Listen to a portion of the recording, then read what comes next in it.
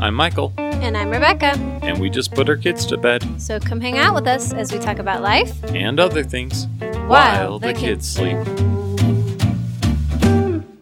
Good evening, everyone, to tonight's episode of While the Kids Sleep.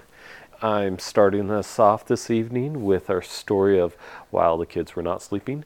Again, this is another Nicole story. We have so many of them. she's just fabulous. So today we were finishing up our new patio. We were stringing some lights up on top. It's looking really cute. And Nicole was all excited, and she was talking about how we were stringing lights up. We could also use some shade. But knowing Nicole, she doesn't say, oh, you could use a shade or canopy. It's like, no, we need a shader. And this is a vocabulary word she has used many times before. She was playing with Legos and made a little house for her train, a train station. And she was telling me the story of when it gets hot outside, the trains can go underneath the shader. The shader. The shader. She's a shady little girl. Yep. So that is our fun little story tonight, is the shader. The shader. Gotta love it. Yep. So Rebecca, what are we talking about tonight? So we are talking about how to raise children with autonomy. Autonomy. Autonomous? Autonomous. Autonomous? Autonomous. Autonomous. Children. That's why I just said, how to raise our children with autonomy, because you don't get at the debate of autonomy. Anatomy? I don't know. Anyway, so first we were like, well, what is autonomy? Let's kind of go back to the grade school, let's give a definition according first. to Merriam-Webster Dictionary. Yeah, but this one was according to Google Dictionary. What does it say, hubby? Okay, according to Google Dictionary, autonomous is defined as the right of condition of self-government, independence. So it's basically, autonomy is you're independent. How do you raise your children to be independent? And this is something that we feel really strongly about. Ever since we had, just a baby, with Jessica just being a baby, we want to raise our kids to be independent, because when they eventually grow up, we want them to move out of the house. We just want them to stop leeching off of us. Right. We want them to move forward with their lives, and we want them to be ready to move out of the house. So the other thing of why we want to raise our kids to be this way is we want them to be able to solve their own problems. Which is very helpful, because kids have a lot of problems. Yes. Well, and they differ in severity depending on their age and stuff like that. Or they may be just as severe, but they're just different kinds of problems. They're important problems to them. Absolutely. So, but it's good if they can solve their own, and they don't have to have mommy and daddy rescue them all the time. And then the same way with moving them out of the house, we want them to be independent adults. They're ready to set sail when they get old enough.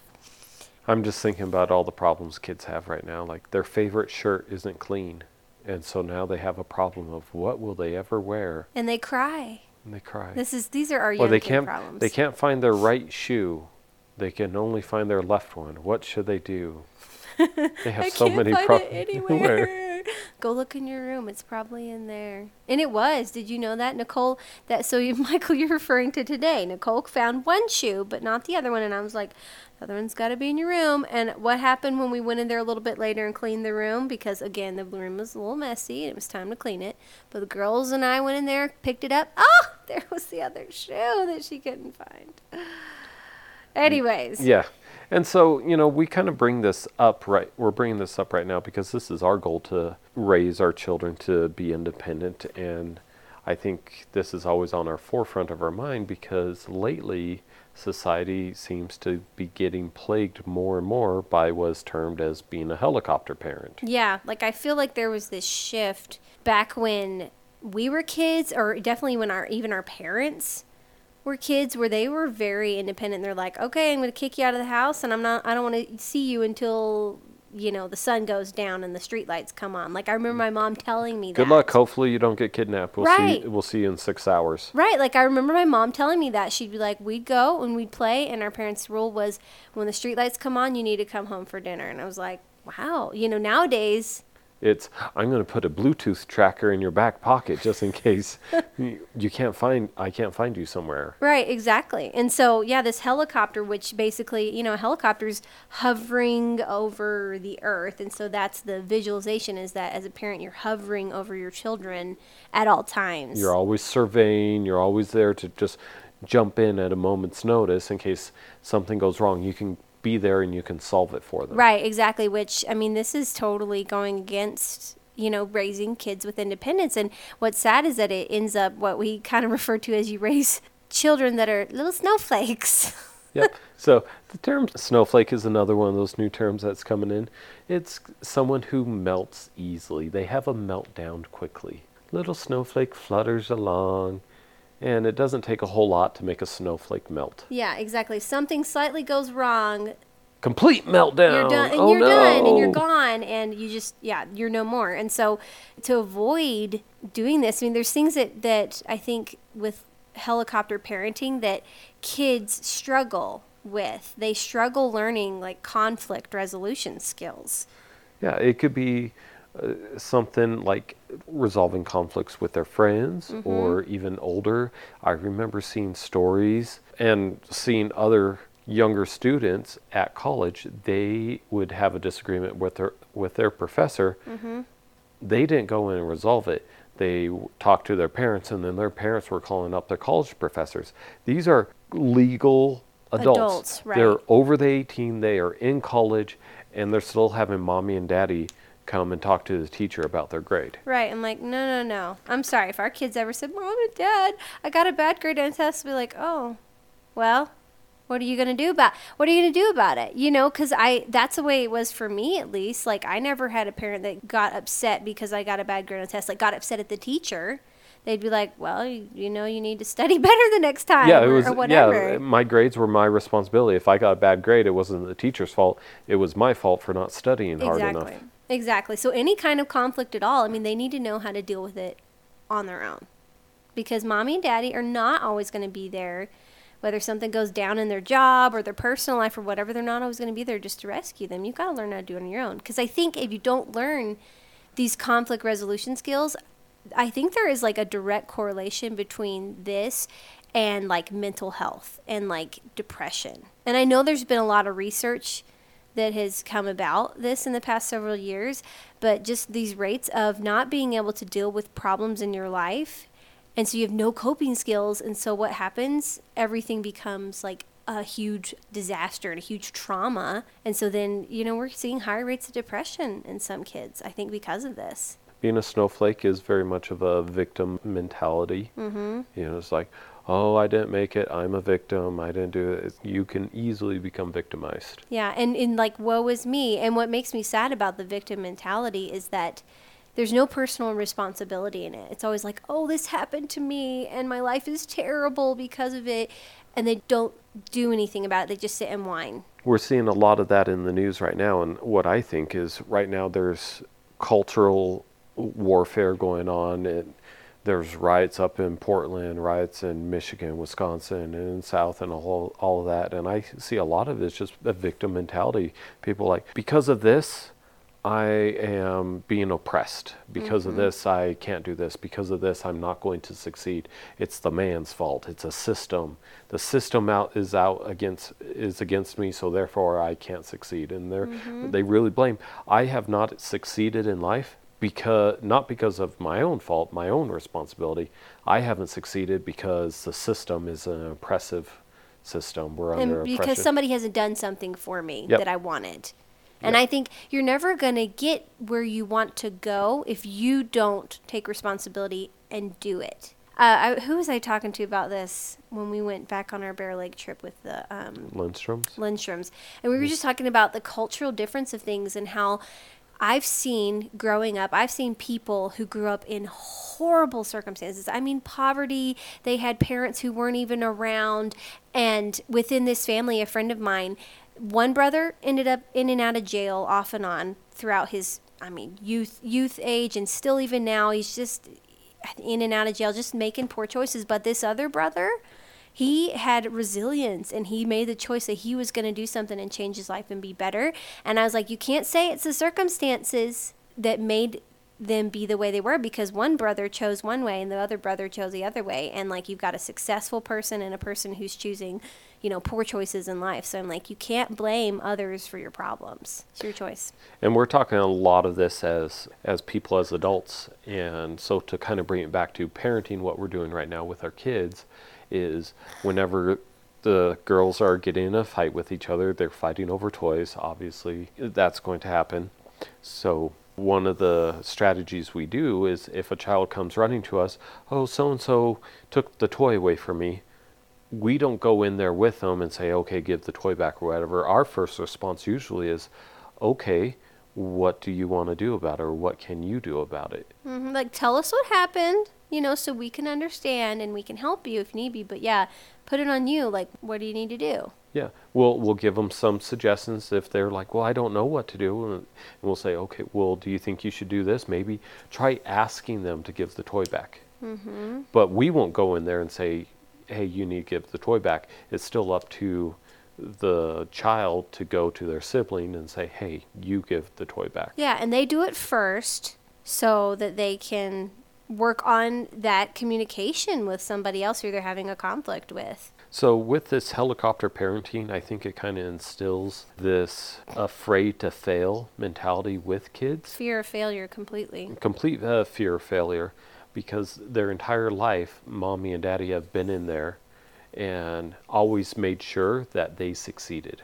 Mm-hmm. And so that child has never failed in their life. Mm-hmm. They never failed to get a trophy at soccer. Yeah. They got their participation trophy. They've never Might failed. be 15th place, but dang it, I got a trophy. I never got that B in class because mom and dad always made sure I got an A. Mm-hmm. So they have never known what it's like to say, oh crap, I got a B. Yeah. And that's it. Right. There's no change.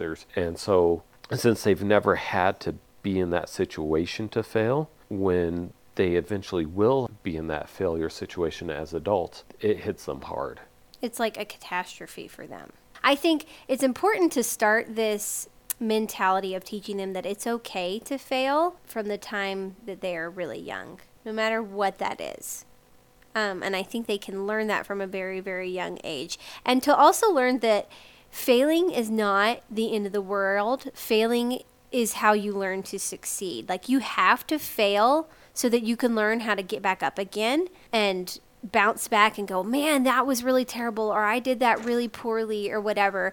What am I going to do about it? How can I get back up from this? Yeah, and it's kind of like, how can you ever experience the exhilaration of success if you've never known the agony of failure? Exactly. You got to have something to compare and contrast to. Yeah, it's true. And you have to just, you're saying it feels so good when you have like a success, because I've had plenty of failures, and we always have failures, all the time. But then when you have that moment of like, I worked really hard for something and it paid off, and it just sweet success. It feels good. Feels good. So it's important right now, even when kids are young, make sure they have their situations where they can succeed and they can fail, and it's entirely up to them.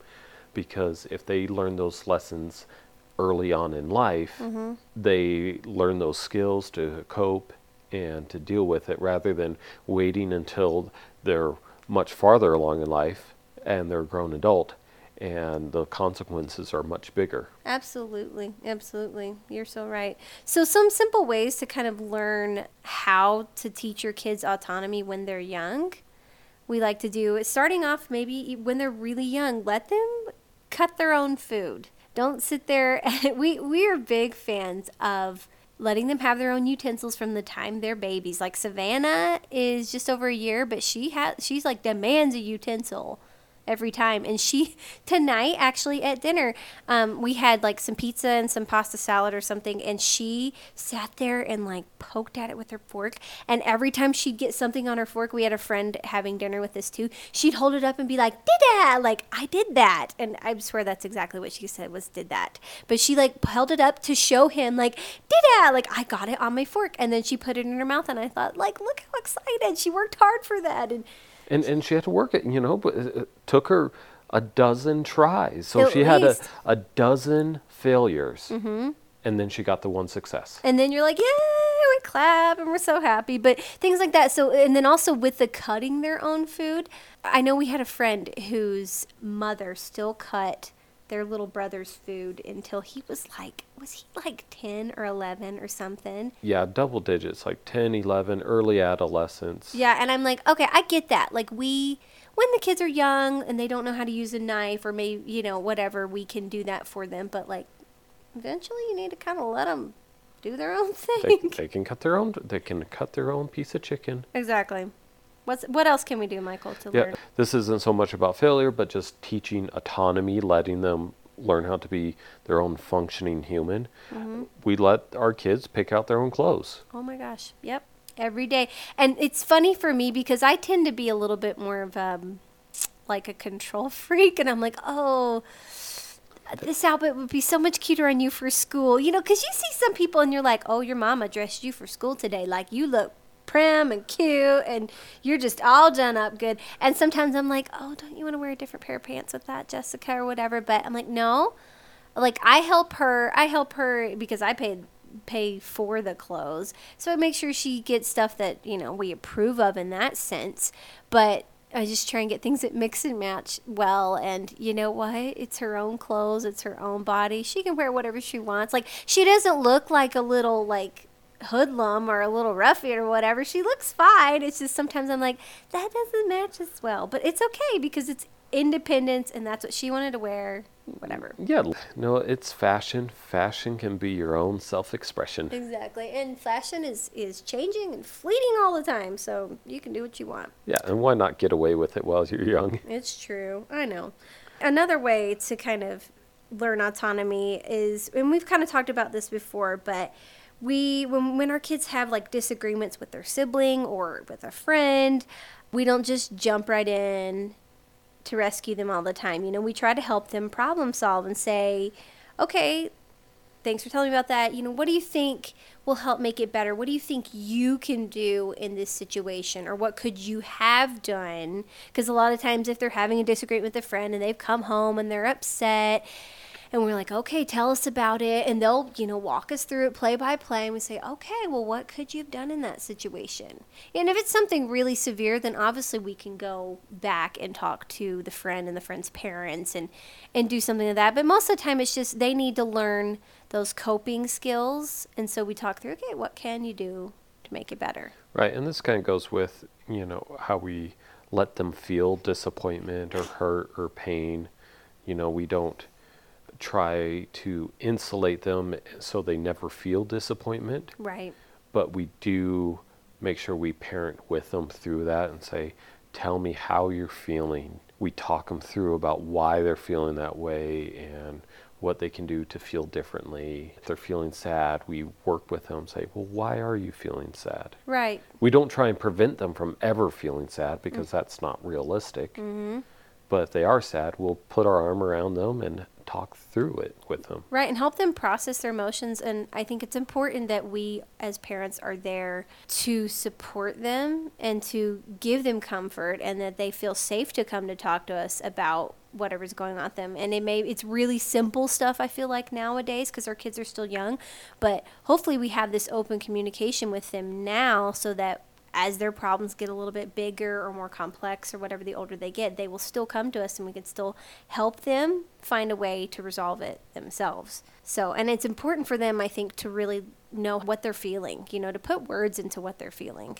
I think is super healthy for them emotionally. Rebecca, do you want to talk to everybody about consequences with children and how we give them choices that we as parents are okay with giving? Because we're still the parents, so we can still kind of control what the choices are to the multiple choice test is. Yeah. Yeah. So in this strategy, I think we kind of got it from Love and Logic book. You remember that book, Michael? I read it long ago, but I remember telling you about it. I don't think you have actually read it yourself. But it's a parenting book. It's a classic parenting book. And it's been around, I don't know, probably since the 80s at least. And the concept of it is basically your kids understand consequences, and that you give them choices that you are okay with, but they still have to learn the consequence. They can choose, but there's always consequences for everything that they choose. And so you as a parent can choose, okay, do you want to do this or this? Even from the time they're really young. Do you want to put on your pants? Do you want to put on your shirt? Something like that, and they can choose, and then you let them do it, and then you're okay with that. So, like, to kind of give an example, the other day, Nicole, again, bless her heart, she gives us so many good examples. She wanted to play with Legos, but she had been playing with a bunch of puzzles in our little living area, and we were like, well, before you play with Legos, you need to clean up your puzzles first, so that you can play with this next thing. And so my question to her was, well, she was like, I don't want to clean up. And I'm like, all right, here's your two choices. Do you want to clean up or do you want to time out? Either one of those, And she was like, oh, okay, I'll clean up or whatever. And I always remind them, and I always use the words, it's your choice. Your choice. Here's the two choices that I am okay with as a parent. Your choice what you want to do.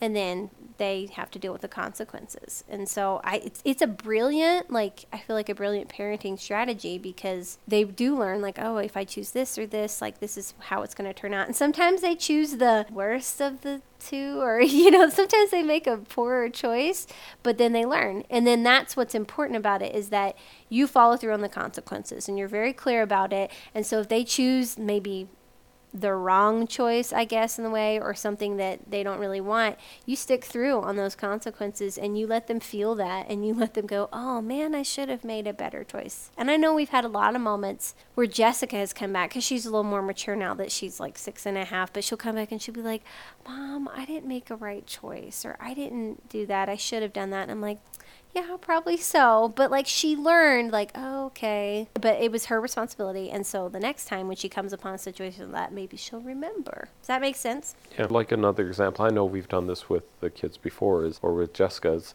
it'll be lunchtime and she'll be playing with toys, Legos, whatever. Mm-hmm. And we'll say, you can either come and have lunch now, or you're going to be hungry until dinner time. Mm-hmm. And she's made those choices before. Sometimes she makes the one that we want her to make as the parent, and she stops and comes, has lunch. The other time she doesn't, and then she's hungry. Whoops. Yep. And we've also had that just with food in general. We'll make that okay, they'll, Nicole will, I know she did this the other day. I'm like, okay, do you want this or this for lunch? Whatever it was some leftovers in the fridge. I think it was chicken and rice and something else, but those were the options for lunch. And I said, do you want this or this? And she's like, I want chicken nuggets. And I'm like, that's not an option. Do you want this or this? A or B? And she did, once again, I want chicken nuggets. That's not an option. Do you want A or B? And she said to stop for a second and go, oh, okay, Mom's for real. And so then she chose something, and she was happy with it. But that was something that I was okay with, and I gave her those choices. And as a parent, I had the power to do that, I guess. And she made a good choice, and she was happy and fine with it. Yep, and so it's through these giving them choices, they're learning how to be autonomous, letting them choose more in their path.